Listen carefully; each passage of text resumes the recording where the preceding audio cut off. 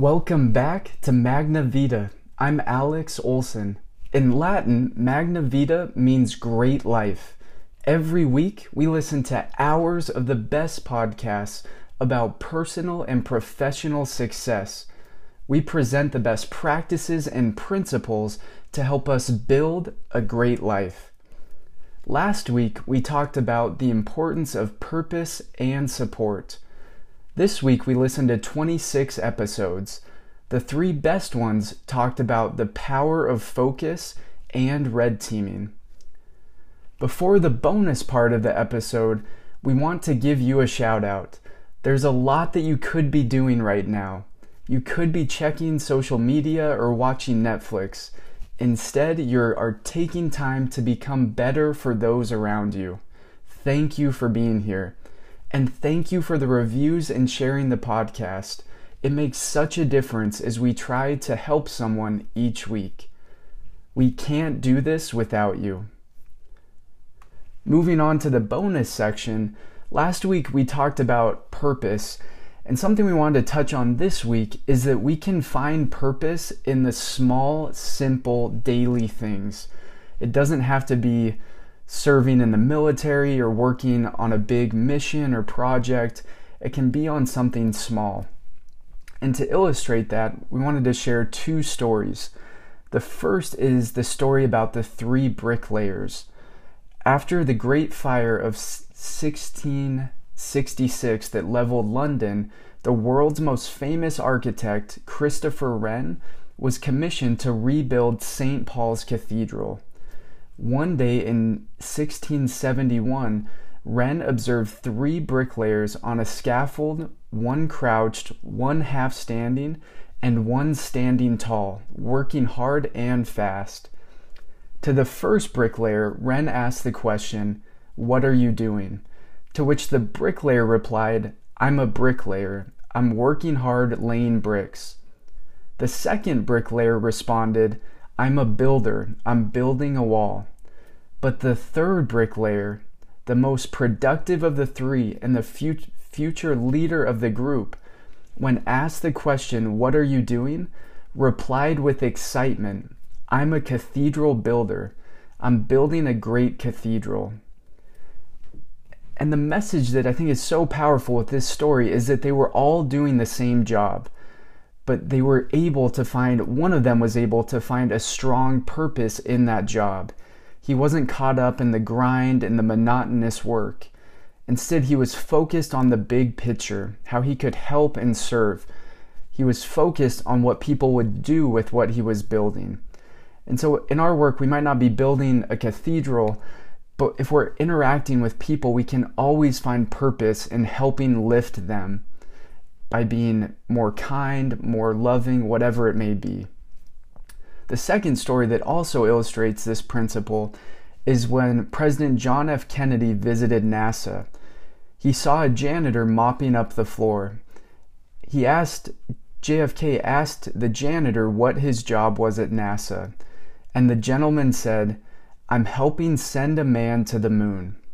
So it's this idea and this important principle that we don't need to get caught up in trying to find the perfect job, and we don't need to beat ourselves up if we're not working on what we've always wanted, or if things aren't going perfectly at work or at home.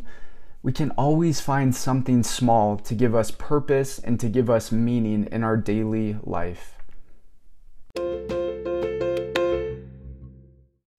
The first podcast from this week is The Tim Ferriss Show. This week, Tim interviewed Gary Keller, the co-founder, chairman, and CEO of Keller Williams, the world's largest real estate franchise. Gary is also the best-selling author of The One Thing, the surprisingly simple truth behind extraordinary results. Gary is known for talking about focus, which is what the majority of this is about. But first, he started by sharing a powerful point about humility. Gary said he believes in business by the book, and he went on to say that what he means is we should follow the playbook of people who are already succeeding. I love that idea because I think too often we try to recreate the wheel. We try to do something or go down a path without researching and learning from people who have already walked that path. We don't have to go through those same pain points and difficulties. We can learn from them, and because of that, we can stand on the shoulders of giants.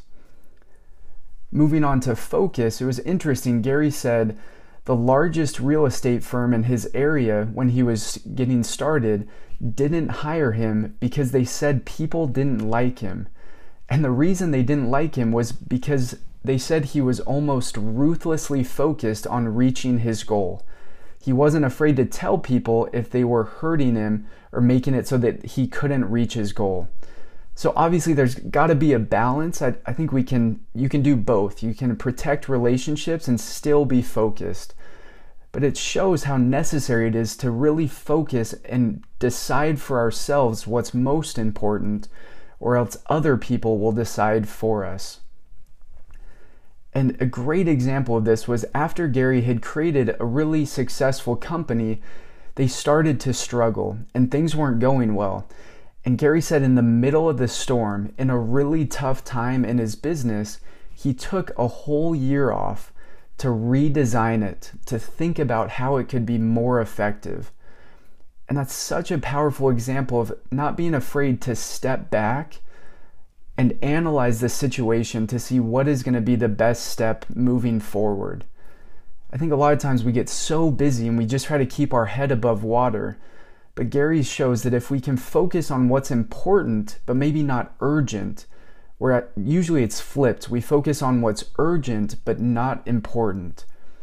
So if we can be proactive, it might be short-term pain, but it will give us long-term gain. And then Gary talked about some tactical things that he does to help him focus. The first is he uses a monthly at-a-glance planner so that he can quickly see where his energy and time are going. It also helps him to look back and reflect to make sure that he is focusing on what matters most. And then he taught a really great principle about how to be focused and how to get work done. Gary said, "The goal is to have a great day by noon. Then let the events of the morning drive your afternoon." I really like this idea of building momentum, controlling what we can control first thing in the morning. It goes back to the 7 habits of highly effective people when Stephen Covey talked about putting first things first. When we do that, we won't have any regrets at the end of the day. Gary said this is the 80-20 principle on steroids. Once you've done the most important thing by noon, then you can be distracted, spontaneous, you can relax and focus on other things, even trivial things, and it won't harm you because you've already had a great day by noon.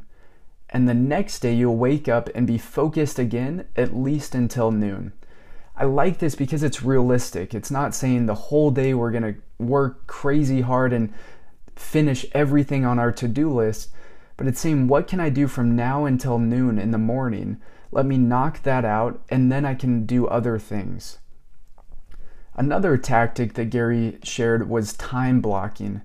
So he said rather than being distracted or trying to multitask, he said he time blocks, which, for example, he'd give himself 1 hour to focus on a project. And he said he looks at this time like going to the movies. When you're at the movies, you're completely focused on one thing. We're not checking our phone or social media or worried about other projects. We just get done what matters most. Gary said, if you make your moments matter by being fully present in them, then everything else falls into place. Another tactic that is an overarching principle for all of these is what Gary calls the focus question. He said, every moment ask yourself, what's the one thing if I do right now, everything else will be easier or unnecessary? And he said part of the answer to that question is to set up your environment for success so that you can focus on the one thing that matters most. And he had a great quote where he said, a clear path to a lesser goal is the problem. too often we set our sights too low. And that's why his billboard, the question that Tim Ferriss often asks, if you could have a billboard to get a message to thousands of people, what would it say? Gary said his billboard would say, "Think big, aim high." And he shared a Warren Buffett quote about this, and Buffett said, "The habits of our lives are too loose to be noticed until they're too tight to be broken. Aiming high helps us to proactively build the best habits."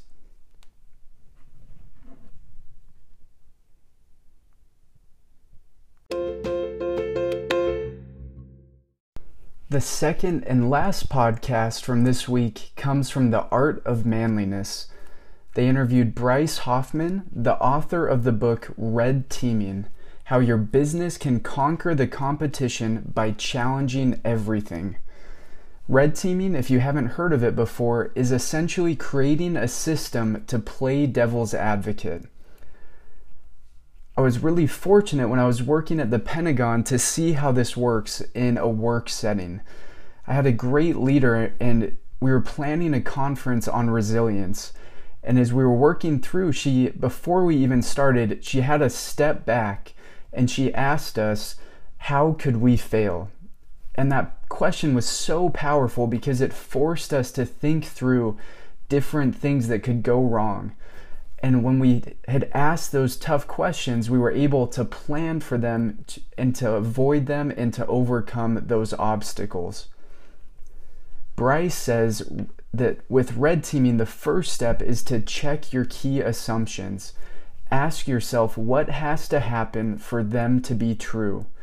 Don't be afraid to ask the hard questions. Red teaming is really helpful for businesses.